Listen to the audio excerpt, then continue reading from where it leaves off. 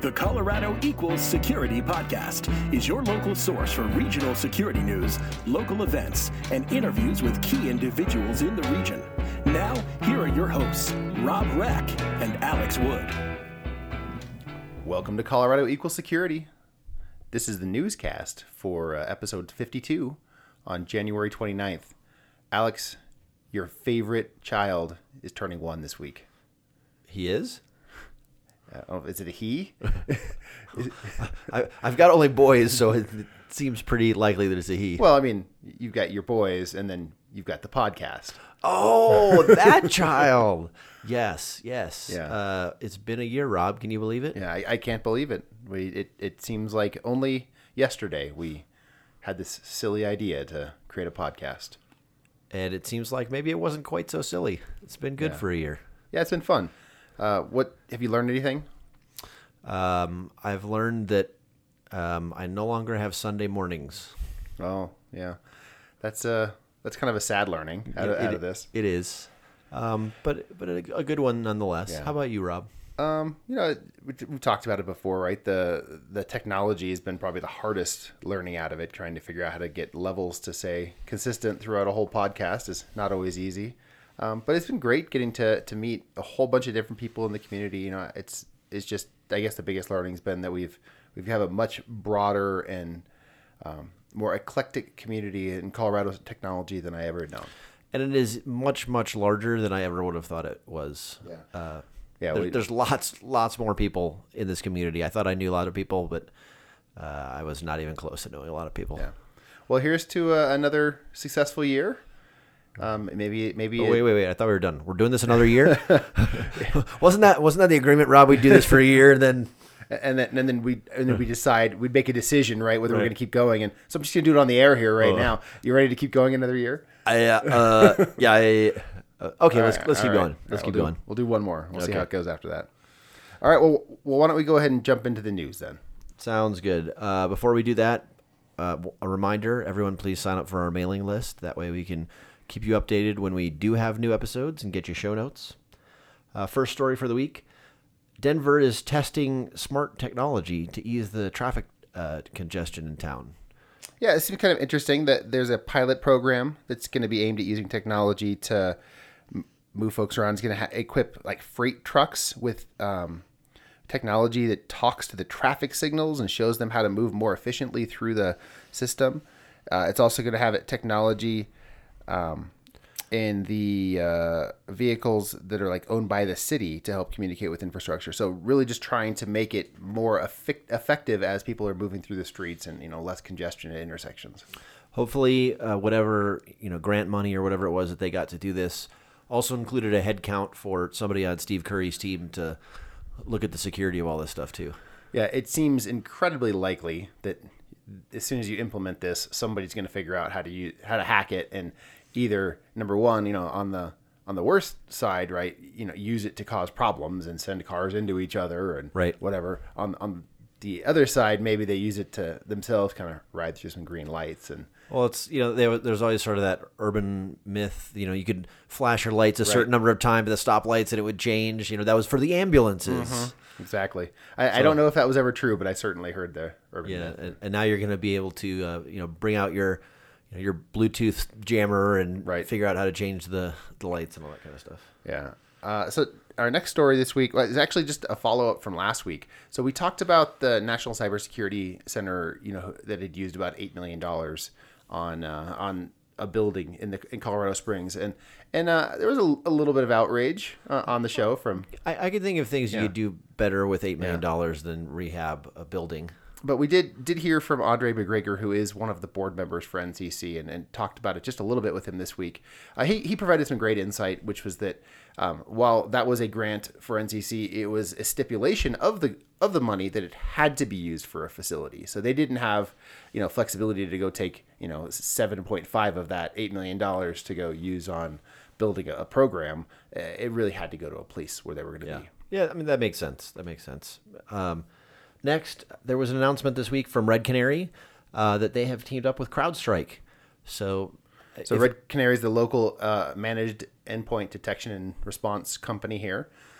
They had previously only supported Carbon Black as their EDR platform, and they've added on CrowdStrike as another option.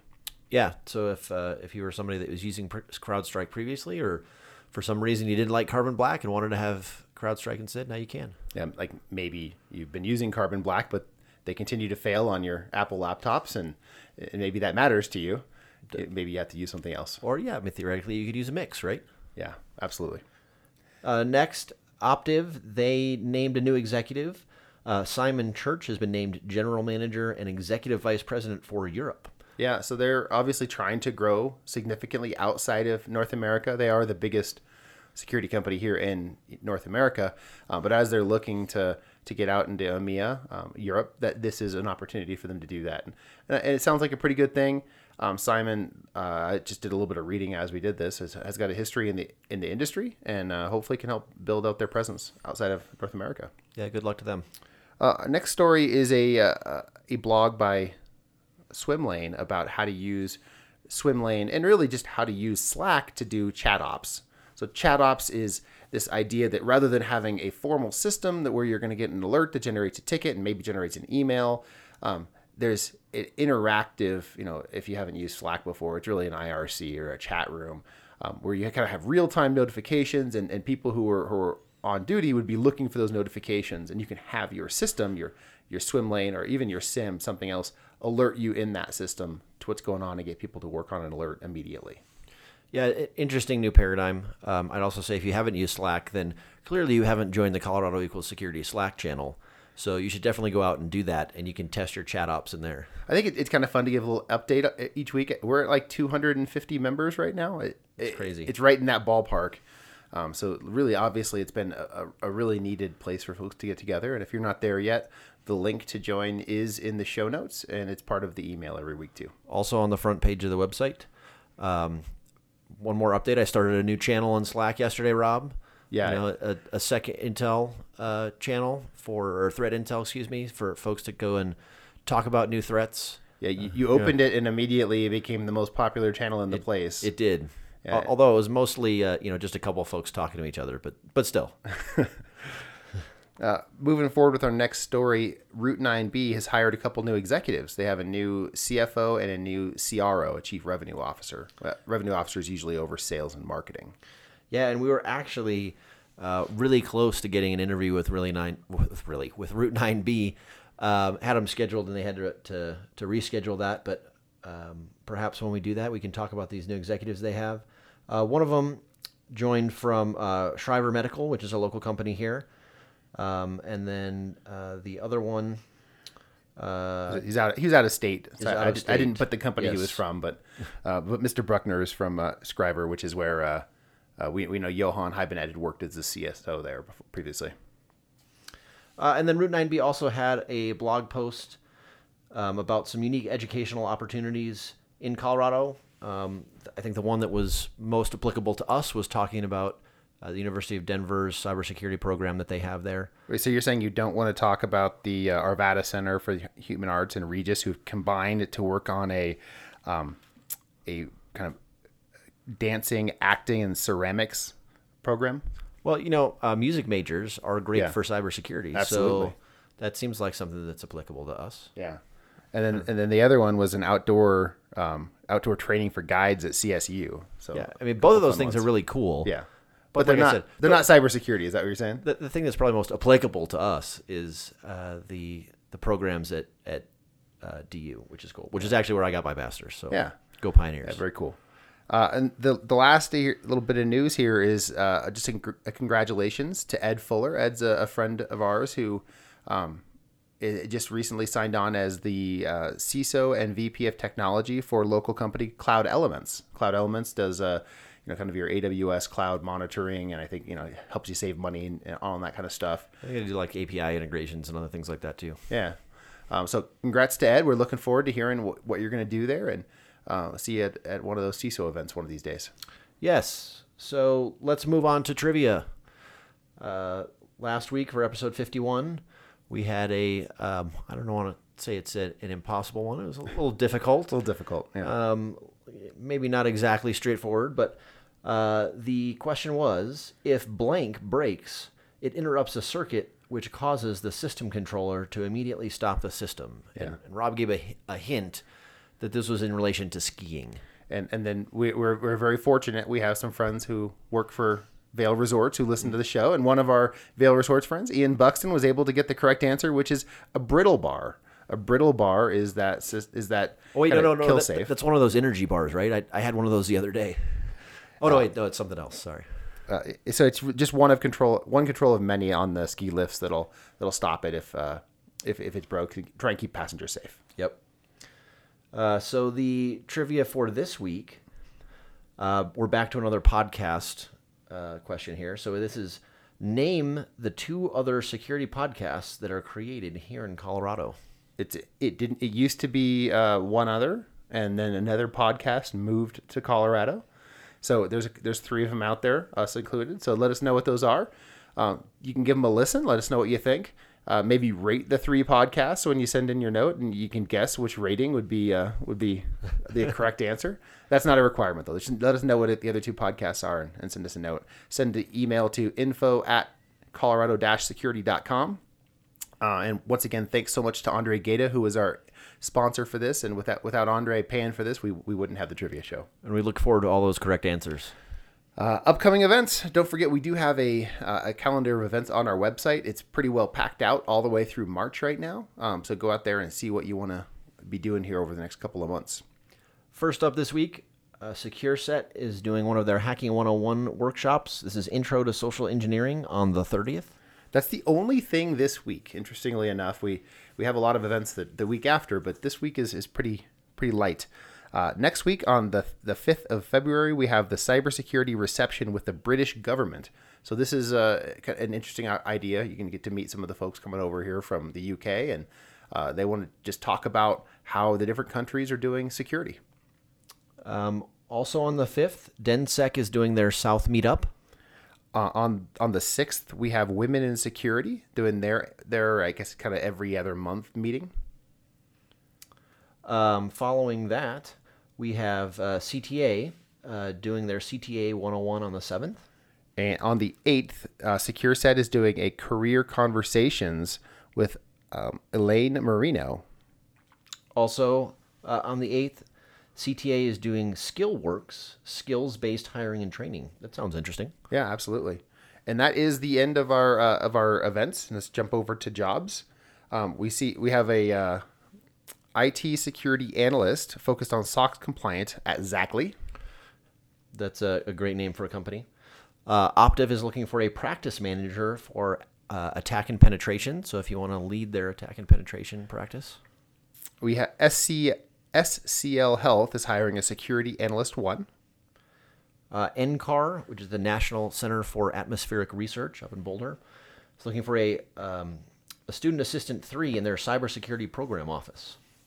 Xcel Energy is hiring an electric EMS SCADA programmer 3 job. Yeah, and this one is not directly security related. You're obviously going to have to do some SCADA programming, but there was lots of talk about security in that job post. Looked pretty cool. And there were lots of other Excel jobs that were out there directly related to security too. It seems like Excel is hiring a lot. Visa is looking for a senior software engineer in application security. That's pretty good. First Bank is hiring an information security senior analyst. QEP Resources, former company of mine, is looking for an IT security analyst. Pretty fun place to work. Yeah, great place to work. Right downtown, across the street from Rob. Yeah, absolutely. Good stuff. Bank of America is hiring an information security engineer. And finally, GE is hiring an IT cybersecurity engineer. I believe this one was up in Longmont. Does GE have a pretty good presence here in Colorado? Yeah, this is I forget, it was a company that they acquired up in Longmont.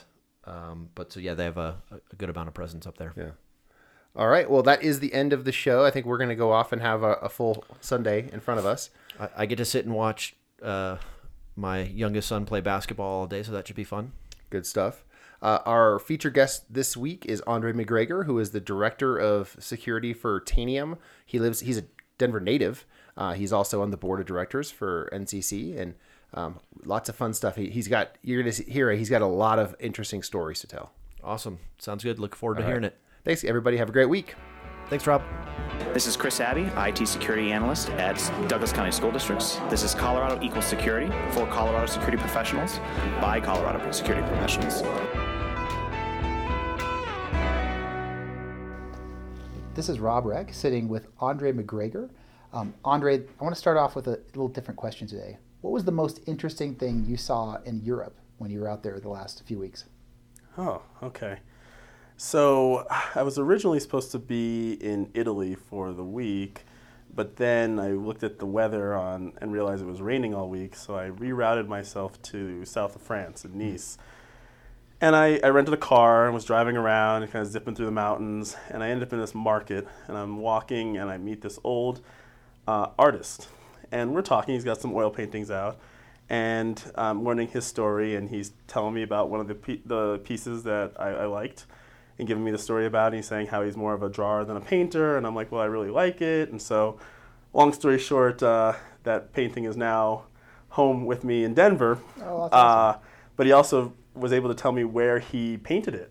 So the next day I went up to the top of this mountain with the painting and was able to look and see the exact view that he had when he was painting it. So it was pretty cool. So you have a photo of that view? I have a photo of that view as well put as it next to the painting? Next to the painting, and it's pretty cool. So I realized that I like local artists, and I like being able to support that capability because I don't have it. And it was just a great experience. So now everyone listening is super jealous.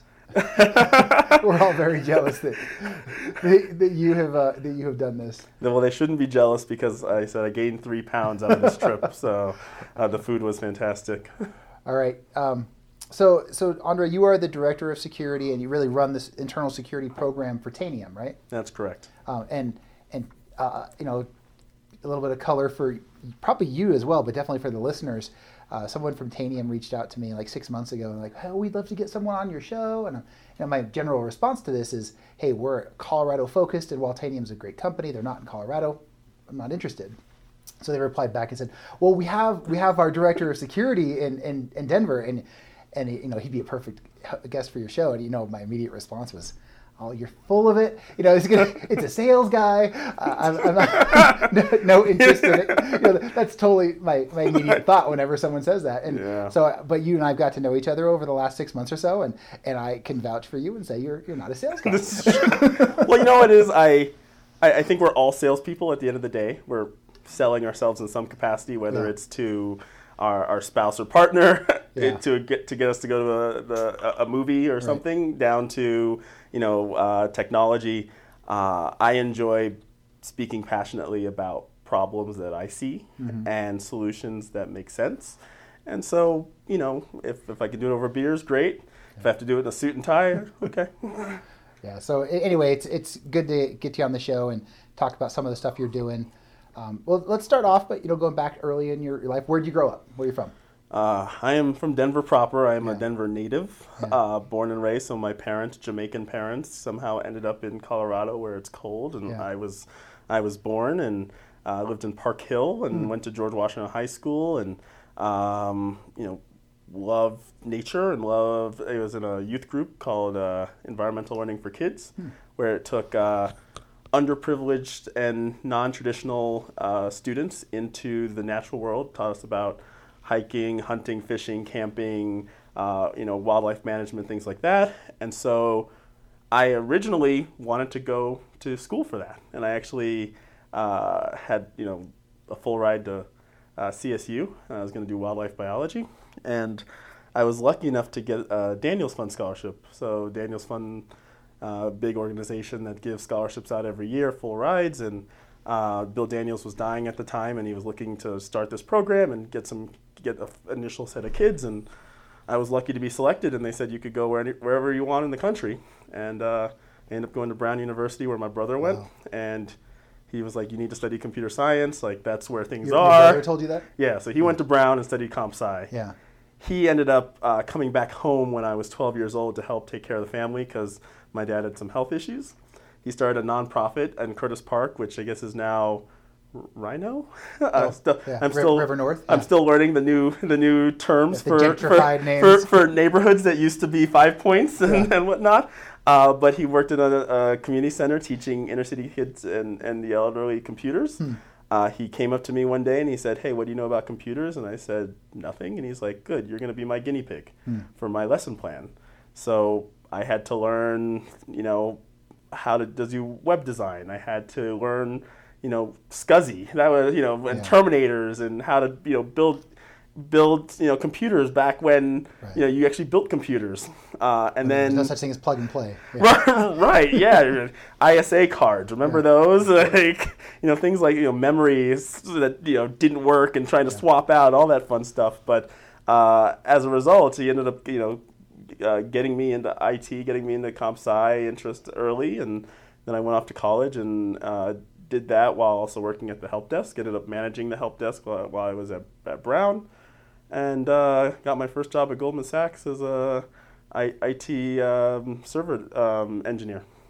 So you went to Goldman Sachs, pretty much the pinnacle of capital in the This is nation. true. Yes. Pretty much. So what year did you go there? 2004. 2004. So you're a few years before things got bad, right? Goldman's an interesting culture. Goldman is cutthroat. It's sharky. Yeah. I don't think anyone that's in Goldman would deny that. I'm definitely someone that's more public sector, someone that's more helping people that can't help themselves, because I had those opportunities afforded to me. And so Goldman wasn't a fit for me. And so I ended up working at the Cancer Research Institute as their IT manager. So how long did you make it at Goldman? About a year. Okay. Then I went to Cancer Research Institute. I was their IT manager there. We were working through a big migration from Novell to Microsoft. Remember Novell? Sure. Oh, God. All these old technologies. I feel old, like a dinosaur. Getting rid of all the NetWare. And, yeah, absolutely. And transferring everything over. And that was fun, being part of that. And then after doing that for about a year, I got convinced by a friend who was starting a trucking logistics firm out in central New Jersey. And he's like, "Hey, I'd like you to build up our infrastructure and be our, VP of tech and just sort of build everything out for us." And so I went out to kind of work on this startup and did that for a couple of years until I ended up at Cardinal Health. Cardinal Health is a big pharmaceutical company. Most people haven't heard of them, but the pills that they take are probably produced by Cardinal Health, and they're a Fortune 50 company, so they're a very large company. But I ran IT. I was IT director for one of their divisions up until when the FBI started knocking, and then that changed the course of time. So what do you mean when you say the FBI started knocking? What does that mean? So one day I got a phone call, and it's like, "Hi, this is the blah blah blah from the FBI. We'd like you to come in and take our phase 1 test." And I'm like, no. Why did they call you? How do they know you? And well, it's the FBI. They know everything, right? No, I think at the time what I didn't realize is that there was a need for cyber agents, because actually we really even have a terminology at that point as a cyber agent. There was a need, and so they were recruiting. So I think, being in the area, I think I probably at some point even submitted an application to some government job, that sits in OPM somewhere, and they pulled that information and they made a phone call. They called, asked me to take a test. I said no. I'm actually happy in my current job. Especially at Cardinal Health, I had the development team, I had engineers, I had help desk. It was kind of a good overall position, and it was close to home. And they're like, no, seriously, we're the FBI. And I'm like, no, seriously, I don't want the job. Yeah. And like, no, really, just come take the phase 1 test. And I'm like, okay, might as well. I've never got a call like this before. So I go to the Newark FBI headquarters office, and I sit down in a room, and I take a test, and it was a logic reasoning test. And essentially it was a day in the life of an FBI agent, everything from investigating a crime to collecting evidence to bringing it to prosecution. And there was just a series of questions through the test. And I remember taking that test, and I'm like, man, if being an FBI agent is as fun as it seems like in this test, I got to see where this goes. Huh. So then I was like, all right, let me keep going. So I took the phase 2 test, which was another test and an interview, and I apparently passed that. And they picked me to do the physical fitness test, and I failed. and I failed miserably because I'm a computer engineer and I have soft hands. Why don't you talk about what we actually interviewed a different FBI agent recently on the show, but tell me about your experience with the physical fitness test. What was that like? What'd you do? So the physical fitness test is pull-ups, push-ups, sit-ups, sprinting 300 meters, and then running a mile and a half. Yeah. And you do it all in succession with a 5-minute break. Okay. And, it's just something that, you have to either already be in shape to do that, and half of FBI agents are former military or law enforcement already. Yeah. So they're already used to this. They're already used to a physical fitness test that happens all the time, or they're already in shape. And then the other half are people like me. And so I just wasn't ready. So I could do the push-ups, and I could do the sit-ups. And the sprint I was okay. The mile and a half, though, it was abysmal. And so I failed. I actually puked as well. Oh, yeah. So they give you 30 days to kind of, get into shape. And so I just sort of every day just hit it, and muscle memory, just kept taking the test every weekend to, be ready for it. And then I took the test and I passed. And then they put you to the background investigation and the polygraph. Yeah. And the polygraph is probably one of the worst experiences I've ever had in my life. I mean, it's awful. So I understanding that maybe you don't want to give a specific thing that you were uncomfortable with. Could you give a general thing that makes it so terrible? So, okay, having put people on the polygraph, from an agent perspective, and it's kind of fun when you're on the other end of the mirror and you're able to sort of see people squirm or get uncomfortable or a variety of different things, but they're usually criminals or subjects or sources. They're not, trying to get a job. And so at the end of the day, the FBI cares about hiring somebody that doesn't have a criminal background of significance, recognizing that, you break a traffic law or something like that. Not hiring someone that has connections to people in the underworld. You're not a spy, and you're not a terrorist or connected to that. So those are the main questions that you're asked. Yeah. And then there's a bunch of other questions that they ask, because we're going to ask you those questions and really try to hammer and needle you and put pressure on you to put you in a corner so you crack, and then you'll answer the rest of our questions truthfully. So it's a very long, drawn-out process. My polygraph was 3.5 hours long. Oh, my goodness. And some of the questions that they ask, they have no bearing on. There's no right or wrong answer, because you will be lying regardless. Have you ever told a secret that someone trusted you to keep? Okay. Yeah. Have you ever told a secret? Of course, the answer is yes, right? Right, because if you say no, you're lying. Right. And if you say yes, now you're telling secrets. You're a liar, right? No, now you're telling secrets. We can't trust you with secrets. Right, so my answer was yes. And she's like, oh, so you're telling secrets now. We're going to trust you with secrets. Like, what secrets are you telling? I'm like, I was, I'm not going to tell you. When I talk to my mother or I talk to, my girlfriend, like at night, it's like, no, that's not what I'm talking about. I'm telling someone trusted you with a secret that they didn't want anyone else to know, but you had to tell someone. What was the secret that you had to tell? And it was just like, you get that stress level that's going on. You're just like, he's not going to give up until I give him something. Yeah. Or, there was others like, have you ever cheated in an academic setting? And it's like, that's a very generic word. Right? Cheating. Yeah. Did you cheat? Did someone cheat off of you? What's that? So I remember I said no. And then as I was going through it, because he asked you questions several times, several iterations of it, 3.5 hours worth. So at one point I'm like, I think there's something there. Like in middle school, like I think someone cheated off me, or I don't know, but there's something there. So I changed my answer, and he got mad. He slammed the clipboard down.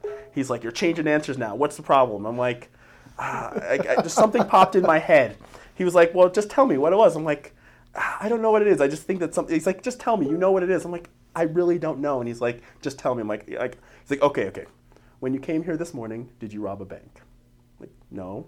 He's like, well, how do you know you didn't rob a bank? Because I remember. He's like, well, if you can remember not robbing a bank, how come you can't remember what the aspect of the cheating that you're thinking of? And I'm like, I just don't know. He's like, all right. When do you think this happened? I'm like, I don't know, somewhere in middle school. He's like, all right, I'm going to change the question. Since the age of 16. No, 18.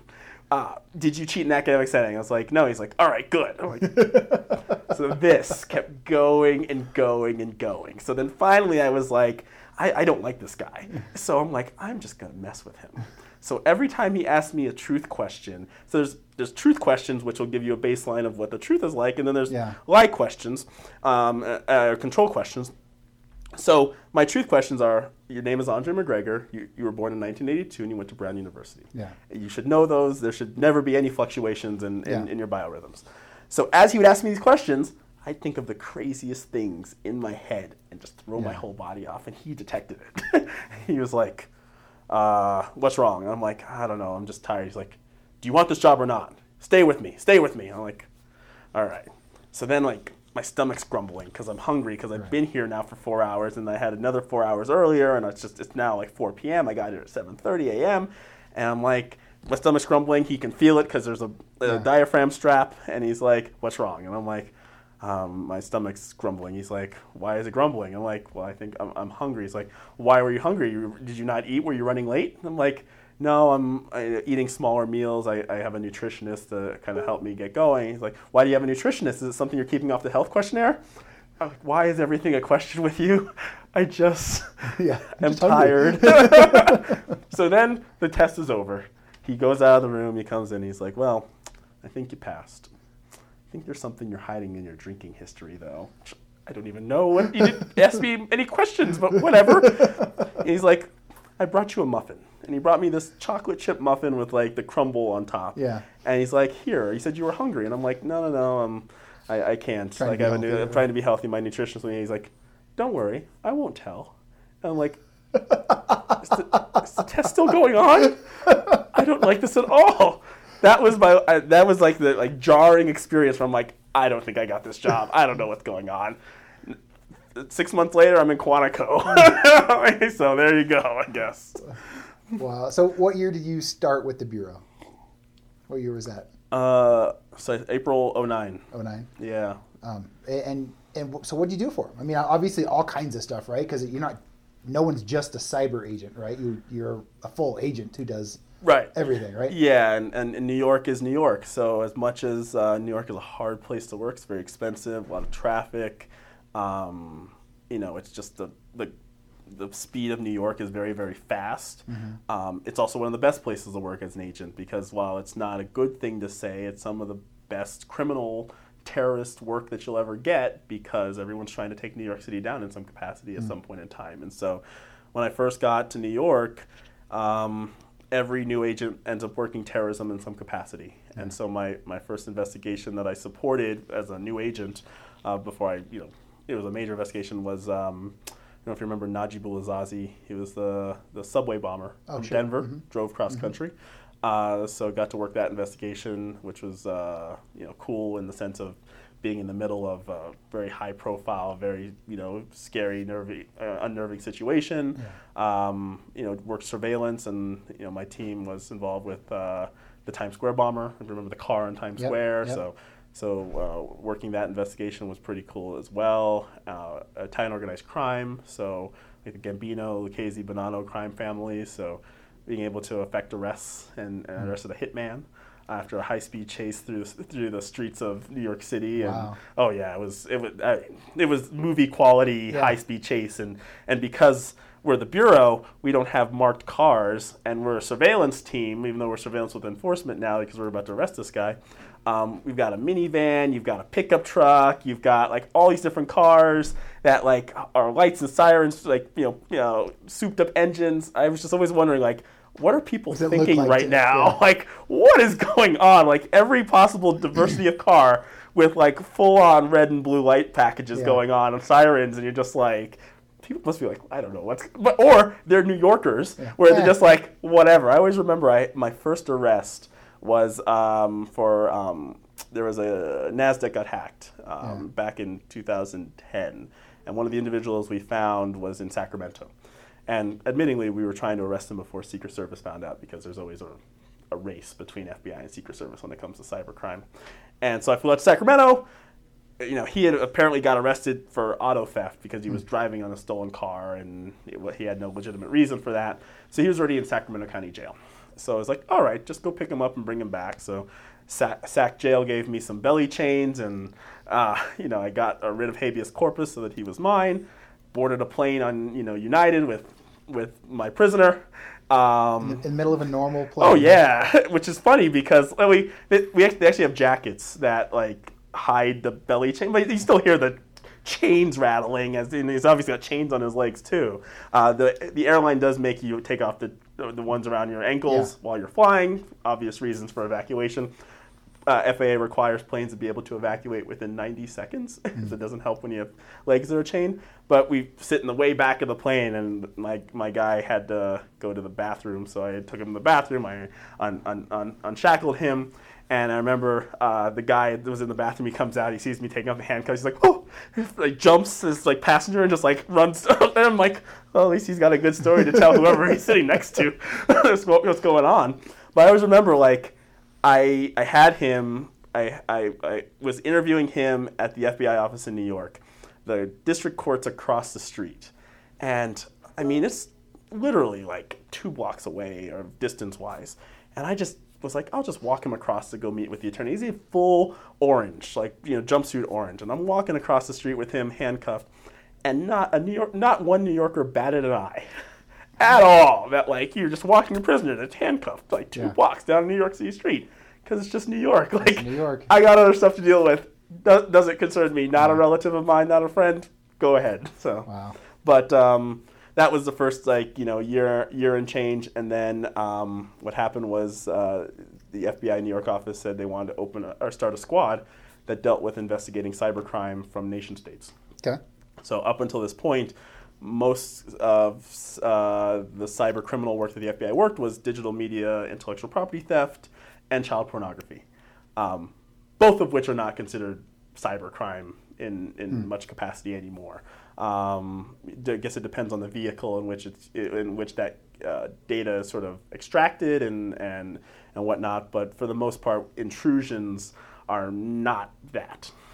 So no one was really working China or Russia at the time. Yeah. So they pulled a bunch of us from our various squads that we were on that we were not working cyber, put us together, and said, go forth and conquer and do good things. So we were working China before people talked about China hacking publicly. We worked Russia. And then 2012, Iran came in the picture. If we remember the DDoSing of the banks, my squad had that investigation. Stuxnet, if we remember that, once it made landfall in America, and I will not confirm or deny attribution of the development of this, but it made landfall in Atlanta, and they needed to assign it to a squad to deal with. So our squad in New York had the Stuxnet investigation, which was interesting to work from a investigative perspective. Iran hacked a water dam, so I had that investigation as well, and then working critical infrastructure and some of the other attacks that are going on. So it was a pretty solid, 5-6 years of just dealing with some solid intrusions from nation states. So, the 2014, 2015 timeframe, you ended up moving on? June 15. June 15. So why? Why were you done in June of 15? Because 20 years is retirement normally, right? This is true. Yeah. And it's interesting because everyone kind of looks at it from a very binary perspective, because they're like, you have a great job in government and you get a pension after 20 years and then you can go do other things after that. For me, I said, well, I can't leave before I'm 50, and I came in when I was 26, so it's more than 20 years. It's 24 years before I could actually retire. But really, I want to do something meaningful. And not saying that I'm not doing it at all as an FBI agent, because I have, and I can point to some, awesome accomplishments that have, reverberated through the community. But I still wanted to I wanted to have a sort of a bigger impact beyond just being a single agent. And so I was torn. And so I sought advice. And that advice was through FBI Director Comey. And I reached out to him. I sort of took a shot in the dark, and I was just like, I did kind of this novella of my life, and just sort of sent in an email, and didn't know if I'd ever hear back, because it's the FBI director. You didn't know him at that point. I did not know him at that point, and I'm 15 levels below him, so there was also the potential of just getting in trouble. Because we are a paramilitary organization, your supervisor is who you talk to. You don't talk above that. And even though I was a supervisor at the time, my ASAC, the special agent in charge, is the person I talked to. But I took that shot. And he got back to me, and he emailed back, and he was just like, hey, like, we should talk and try to figure this out. And so we started talking, emails back and forth, text messages, variety of different things. I mean, like, over the course of a solid month, he was trying to understand who I was, what I wanted out of life, what I wanted out of the FBI, what were my thoughts on how we do things well or not well, and where do I see myself in advancing that. And so after about a month of conversation, we sat down for lunch, and the guy's got a countless number of things that he's dealing with every single day, and the fact that he decided to spend that much time with me, I still thank him to this day. He said, hey, I think you should leave. I just think, for what you want at the speed that you want it, you can't really get it here because we're a seniority-based organization, and it's going to take you many years to get to the point where you can have that impact, and you want that impact now. And by the time those years are in, the problem you're trying to solve will be solved, potentially. Right. And that was my thing, is I wanted to be on the cutting edge of solving the problem than sort of being reactive. And as much as the FBI does great work and continues to do great work in the space of cybercrime and nation-state attacks, it's very reactive. We have no real stake in sort of the development of better technologies or better best practices. We always kind of dump that onto DHS, US cert, ICS cert to say, hey, my job is just to investigate the crime, collect evidence, and arrest the bad guy. I can't help you on how to fix your problem or give you advice on what you should be doing, even though I know the answer. I can't. That's not my mission. That's not my job. I wanted to be on that other side. Yeah. So I thought Tanium was a good fit there. So did you leave the FBI to go directly to Tanium? Yes. Okay. Yeah. So that was June of 15, you said, right? June of 15. So what ended up 2.5 happening? years ago. Okay. Yeah, it's been a while. Yeah. I remember the first couple months, like we call it Phantom Glock, where like you're used to having your gun all the time. Yeah. I mean, I carried my gun more than I carried my wallet and my keys. Like it was on me all the time, with the exception of cutting the lawn and actively working out in the gym. That was just a part of who I was. So to not have that felt very like weird. 2.5 years later, I'm glad I don't have it. Like the liability associated, having, I've broken up fights or I had to arrest a guy on the side of the turnpike, once, and it's just like stuff like that where it's like, like I now can be a regular citizen again. Yeah. I will still intervene and help where I can, but I don't have to, think about deadly force, which is very calming and very relaxing at this point. But, I saw a demo of Tanium, and my friend Dave D'Amato basically said, hey, you should look at this product and tell me what you think, and if you're interested, we should have more conversation. If not, then don't worry about it. So me and my partner Jason Truppi, we both sit down. He's in DC, I'm in New York. We both log into a WebEx in FBI offices, and we see this Tanium demo by a guy named Egan, who now runs our technical account management team. And he goes through Tanium, and we're looking through the product, and we're going through the demo. We ask some questions, and it's like, at the end, I call Jason on the phone. I'm like, Jason, what do you think? He's like, I think we should go to Tanium. And he was also thinking about leaving, and we sort of made this sort of decision that we would do kind of a Thelma and Louise. Yeah. If one's going to go, the other's going to go, so that at least like we can both feel like there's someone else that understands the struggle of giving up a profile. Like the FBI, you're an FBI agent first, and then your other life. Like you're not. Right. There's no two lives. There's no dual life. You're an FBI agent. Yeah. And then you may also sing in a church choir. No one sees you as the person that is, the coach of your son's team. They see you as the FBI agent who's also coaching your son's, soccer team. So, we decided to, when we saw sort of how the Tanium technology worked, we were like, man, all the investigations that we had worked, if the companies had this technology, we would have had answers faster. Yeah. when we're looking for indicators of compromise, when we're looking for machine assets that they can't find, we're able, this would be able to help discover that. To do incident response better, if we could be at the cutting edge of helping to develop that, what better way? Yeah. So I took that to Director Comey, and he was like, I couldn't see a better place for you to go mission-wise to still be able to accomplish what you want to do while staying true to what you've been doing at the FBI. So. Well, that's really, really cool that he spent time talking to you about that. Yeah. So what did you join Tanium as? At the time there were 2 positions at Tanium. Either you were sales or a TAM. Technical account manager. So I came in as a TAM, knowing that that wasn't going to be the case long term. But there's literally only 2 slots that exist. How many employees were there? About like 175 at the time.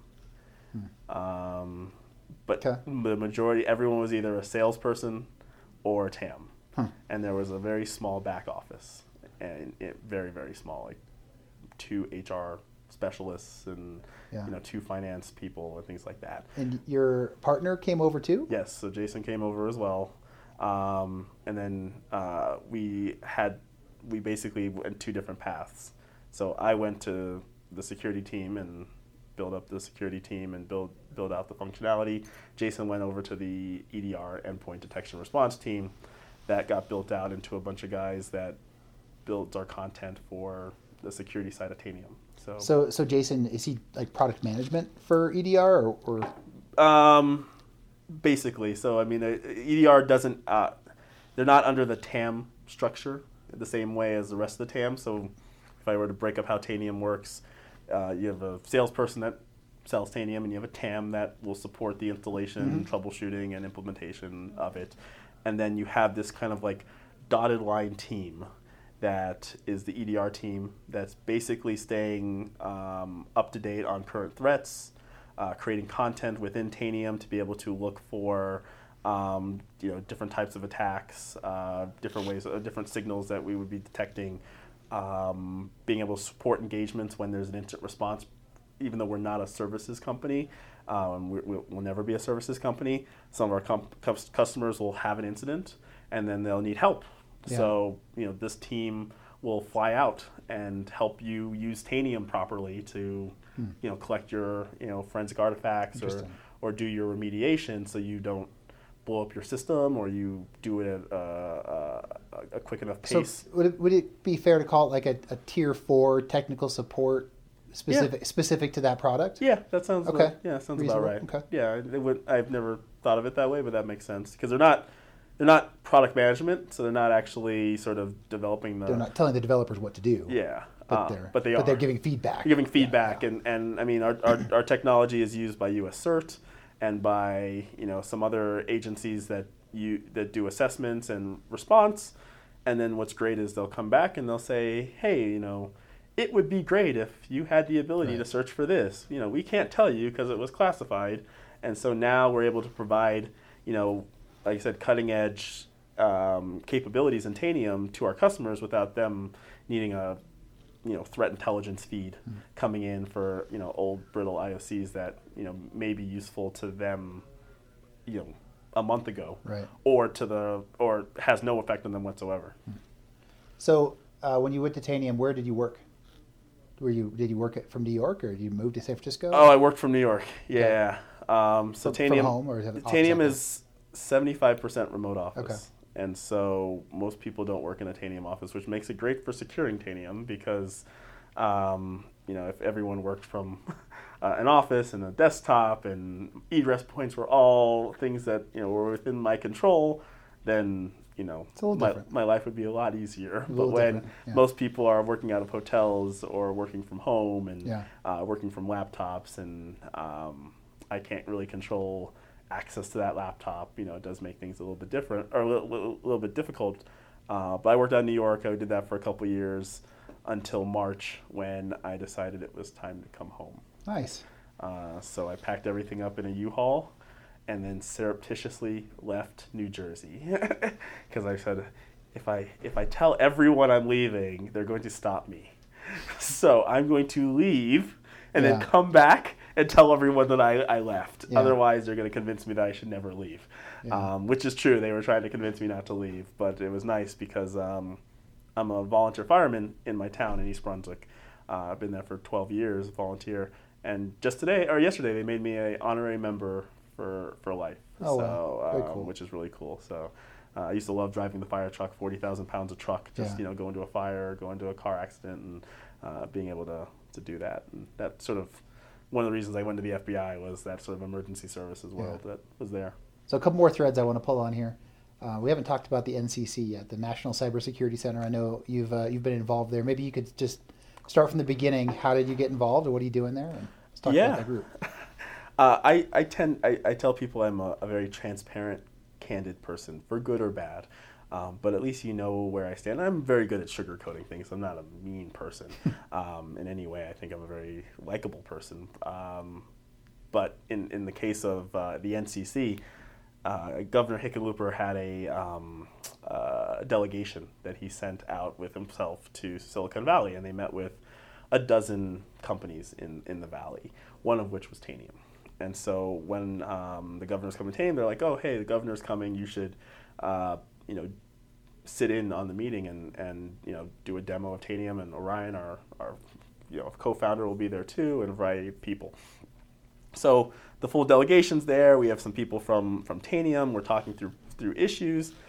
Long story short, they're only supposed to be there for 30 or 45 minutes. They're there for 2 hours. We were just talking, and we were just being very blunt and honest about the way the system, the way society is, the way systems are, the problems that we're seeing, and I guess it was just a fascinating conversation that they decided to kind of push off the rest of their next event to stay with us. And then at the end, they mentioned the NCC and sort of what they're trying to do with the NCC, which is to be a conduit of information and capabilities for local state government, as well as small, medium-sized businesses in Colorado, really from an effort that the governor saw when he went to Israel. So at the end, they're like, what do you think of the NCC? Was the question that they asked me, and my response was, I think it's going to fail. And they're like, what? And I'm like, well, honestly, I mean, you're new. It doesn't sound like you have anyone really that's on the NCC that is operational, that understands the technology and understand really the day-to-day of what's going on. And you've got money, and you're going to get the sharks that are going to come out and say that the big companies that are out there that do contracting work, that say, hey, we'll throw out a big ticket price tag to you, and we'll provide this, and then at the end they're not really going to provide it, and you feel like you didn't get any services, and they won and you lost. Like, that's what's going to happen. And then your second version of this is going to be much better. That was my response to the governor. So then he was like, do you want to be a board member? I was like, oh, maybe. I don't know. He's like, well, we'd really like to have you as a board member. And I'm like, oh, all right. So then I've been being a board member, and we've had, many board meetings where we've now sort of moved the ball forward than where it was before.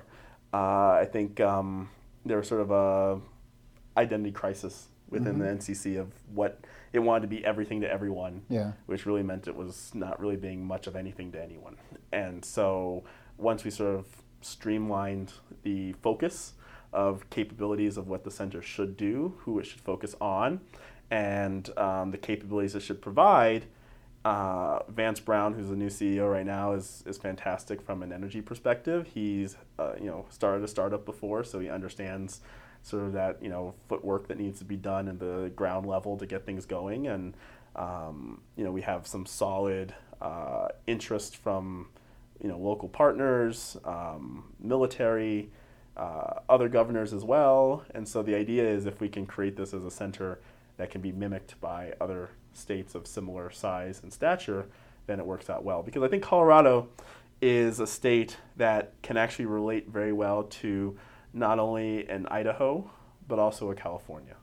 Whereas some other states, it's very hard to see that. You can't really say, what California government is doing, Idaho could do because it's California, and California is very big, even though you could break it out and say that, it has as much agriculture, if not more, than Idaho. But Colorado is just such a blended, world that I think everyone lives in, because you've got what's happening in the Denver metro area, but then you've got the digital divide that's happening, down in, Pueblo, right? Or, some of the other smaller communities. So having to balance both of those really kind of shows Colorado as being that like middle ground for most of the states. So we met with the CEO and COO previously, and they both turned over since we had them on the show. And they, he had articulated a vision for the things that NCC was going to go after. Could you articulate what it's going to be? Like, there was the incident response assistance, there was some training. What's the vision look like now? What's the 2018 version of NCC? So the 2018 version, we dropped incident response. Okay. For a variety of reasons. Not only are we behind the curve on being able to have the skill set to do it, there's also a liability factor that goes into it as well. The primary focus right now is going to be training, workforce development, and research, and supporting research engagement. So if you think about it, we all can agree that there's a workforce development need. You have people like Alex at SecureSet that's supporting educating new people into the cybersecurity space in Colorado.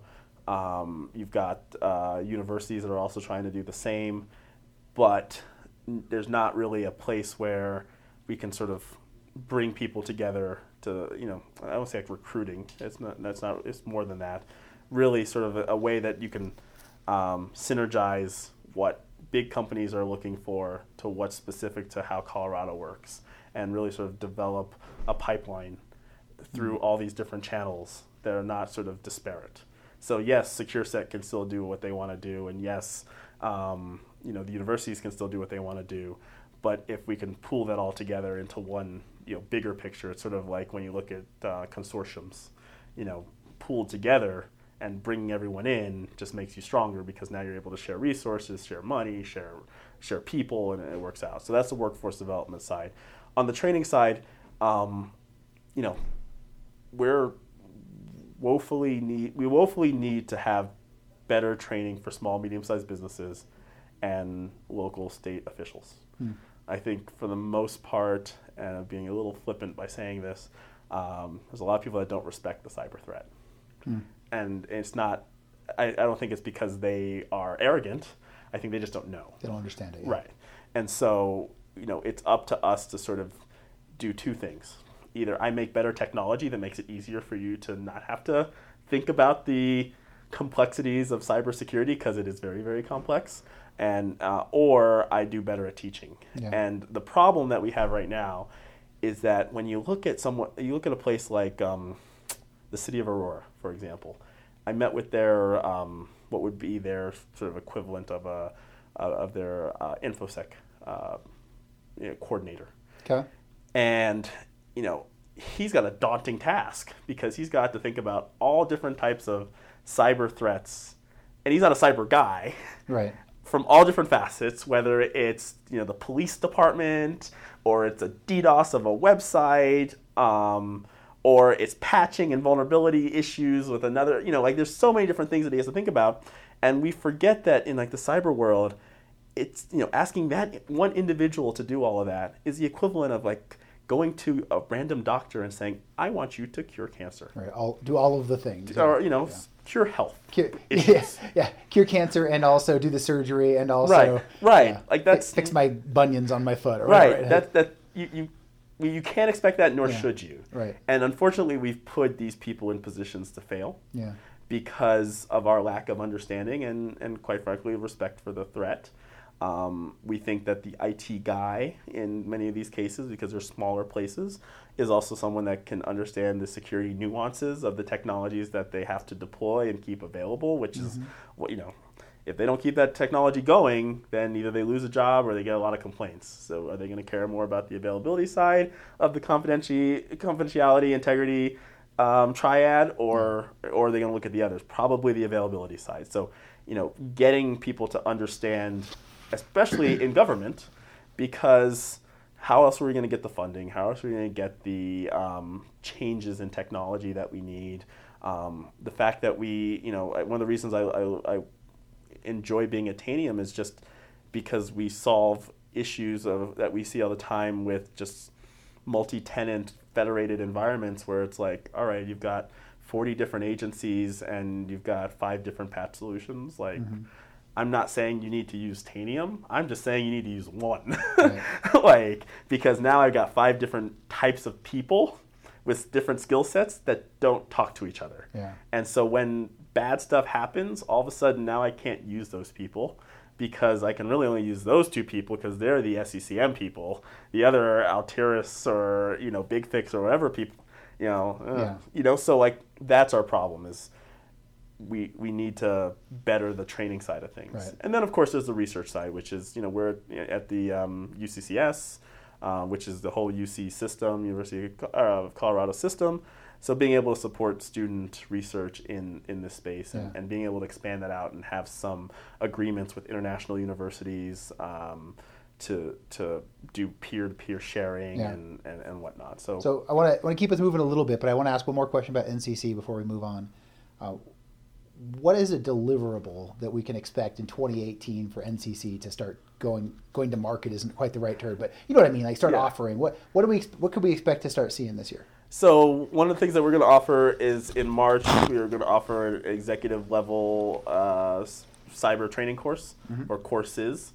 So everyone says the board must be better educated or the C-suite needs to be better educated. We're going to provide the training in that capacity, and I kind of got bullied in a corner to support that, and by teaching it. Oh, you're teaching it too. All right. But I'm excited to do it. I just have to come up with a lesson plan, which is mostly done. But really, it's going to be exciting because we're going to get a bunch of Fortune 1000 board members that are going to come in from around the country and take these courses. So, can people start sending their board members to go to do this? If people who are listening right now are like, "Ooh, I want my board member to get that education." Oh yeah, please. What should they do? How should they reach out? Go to the NCC website, nationalcybersecuritycenter.org or cyber-center.org, and you'll be able to click on buy tickets for this particular event and go ahead and do that.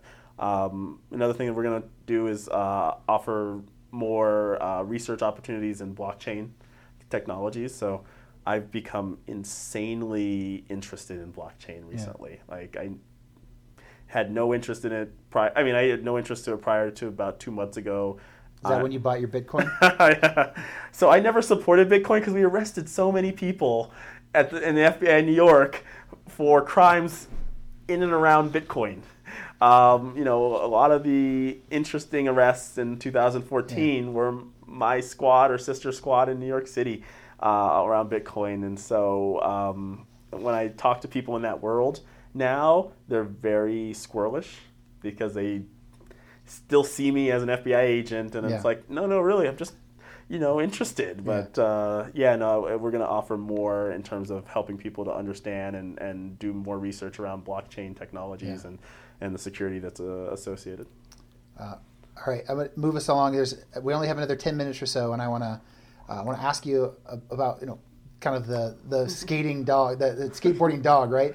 The fun stuff. How did you get involved with Mr. Robot? Yes, Mr. Robot. Hopefully everyone what is Mr. Robot, by the way? Mr. Robot is probably the best attempt that we're ever going to get to showing cybersecurity and hacking on mainstream television. So Sam Esmail, who's the creator of the show, who loves technology and loves cybersecurity, decided to develop this show. And if everyone's probably watched like CSI Cyber and cringed at like, how is it two people are typing on the keyboard at one time? Like, It's like they're playing piano together. right. I don't understand that. Or I actually don't understand how Little Bow Wow, or I guess he's Bow Wow now because he's older, is a FBI source that is a hacker. Like there's so many, and then there's like green code is good and red code is malware. That's It was nice. like, I don't know what the need show to is get that about. tool.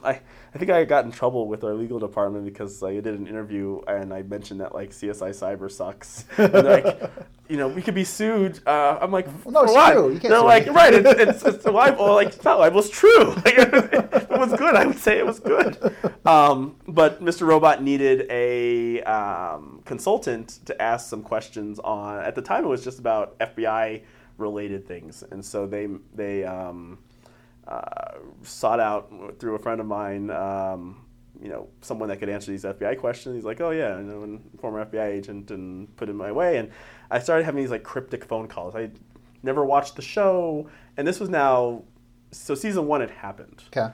And they were obviously working on season 2. And so they're asking me these cryptic questions. So if we were to arrest someone and they were, we were at the door, how many people would be at the door? Yeah. Like, would you knock down the door? Like all these like questions about Yeah. just procedural things. So, but they like wouldn't tell me anything. So I'm like, so I just kept answering the questions. And then finally one day I'm at home and I get a phone call and it's Sam Esmail, the creator, and he's on speakerphone. He's like, hey, Andre, it's Sam. I'm with all the writers right now. We're on speakerphone. We got to write this scene. So we're just going to ask you point blank a bunch of questions. And he just started asking me questions, and it's just like, and he's like, all right, we're going to send you an NDA at this point because you need to. I was like, okay. So we start working on that, and then they're like, well, so we want to do a hack that does X. Or can you help us, understand, what would be involved if we were to try to get into this system or try to get into an account? And so it was like cool because like, all right, well, Trying to get it right, yeah. we want to get it right. Like you're asking like very like specific questions. It's not just like movie magic, and we'll just sort of let people figure out that it just happened. As an aficionado of the TV show Hawaii Five-0, that show is absolutely abysmal when it comes to how all the technology capabilities they have. I watch and I'm like, man, I wish the FBI had this capabilities, but I know that no one has these capabilities. Like no one will ever have these capabilities except for maybe like London with all the surveillance state that it has. But Sam was very, very much about getting things very accurate, and so we started working through some of the hacks for season 2. And it was at a certain point where it was just like every day that they were trying to like get more detail and design and actually can you get us some code, or can you spit out the output of what that command would do, and then send it to us in a video, and it was sent to the art department. It turned to a full-time job. So I reached out to our chief security architect, Ryan Kazansian, who works at Tanium as well. He came over from Mandiant, and I was like, hey, like, do you like Mr. Robot? He was like, oh, I love the show. I'm like, do you want to like consult too? And he was like, what? And I was like, yeah, like I'm doing consultant work. Like, do you want to help? He's like, absolutely, 100%. I was like, all right. So then the two of us ended up, working season 2 together, working season 3 together. Obviously, season 3 is just finished, so hopefully I won't give any spoilers away for anyone who hasn't started yet, because I find out that a lot of InfoSec people either like are up on it and watching every episode as it comes out, or they wait to the end. I'm a binge watcher. And they binge watch the whole thing. It's got to all be at once at the end. I don't want to wait for episodes. Right, right. So that's why I've just learned, like, don't even just give anything away, because I've learned that people, like, we have a Slack channel for Mr. Robot, and, like, at one point, like, people are like, something came out, and there's an article that was put in there, and people are like, oh, spoiler, oh, nope, I'm out. And you just saw, like, 15 people leave the chat, but just like left. They're like, don't want to know. So it's been really cool though, because the accuracy is there. Being able to sort of like dust off your pen testing chops and some of the stuff I learned years back. Because you're not really using that anymore. You're not. I'm a blue teamer. Right. I'm not a red teamer. And I'm definitely not a black hat hacker. Right. But to be able to put that in a way that make sense on TV, something that my mother could watch. Yeah.